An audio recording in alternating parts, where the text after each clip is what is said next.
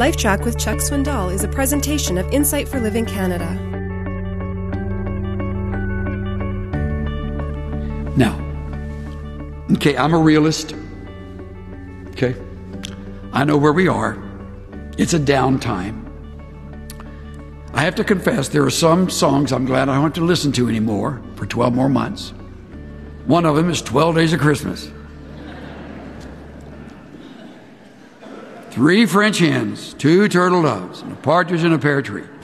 I got very refreshed when I heard this last week, a lady who was singing the other side of that. The female vocalist told how the first day after Christmas was different in all of those things. First of all, the pear tree got chopped down. Second, the 7 swans were drowned. The 5 golden rings turned her fingers green. And the 3 French hens became chicken soup. Nice. Good. This is the downside.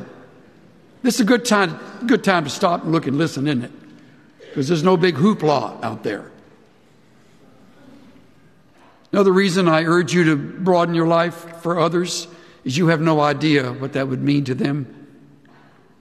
Because you have no idea how many, under the sound of my voice at this moment, have given serious thought in this year of taking their lives. You have no idea. Someone sitting right there in the row where you're sitting. Someone sitting in your section. I read the last issue of Sports Illustrated this week, like some of you did. I noticed before I ever opened the cover that it was lined with names that made the border of the cover. And those names were interspersed with the word farewell. Farewell. Farewell. These were the names of well-known athletes who have died this year during the past 12 months. I knew of most of them. A few I'd never heard of. Most of them I knew. Some I knew very well because I'm a sports fan and I follow their career. So I turned back to the section marked farewell. I saw their names and was amazed how many of them died by suicide.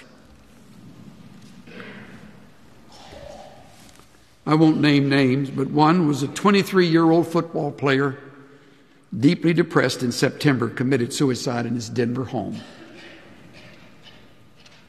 28-year-old was arrested on charges of stabbing his wife to death. He hanged himself in a jail cell before he ever went on trial. 49-year-old died of a self-inflicted gunshot wound shortly after his wife suffered a stroke. Very well-known athlete. Part of the reason I brought this message today was because of the stunning effect that had on me. Your touch on the life of another that's genuine, loving, caring,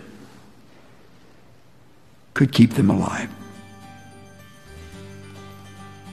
That'll make a massive difference in the way you run your company or the way you treat your employees or the way you work with your staff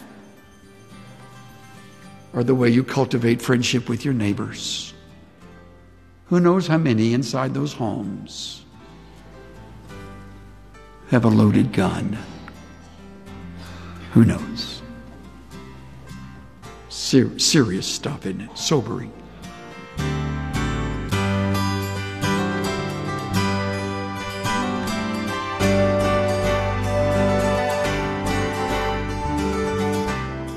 Proverbs 18 verse 21 says, "The tongue has the power of life and death." That's a sobering thought to consider before speaking. Words of encouragement can make a life-changing difference to someone in their time of need.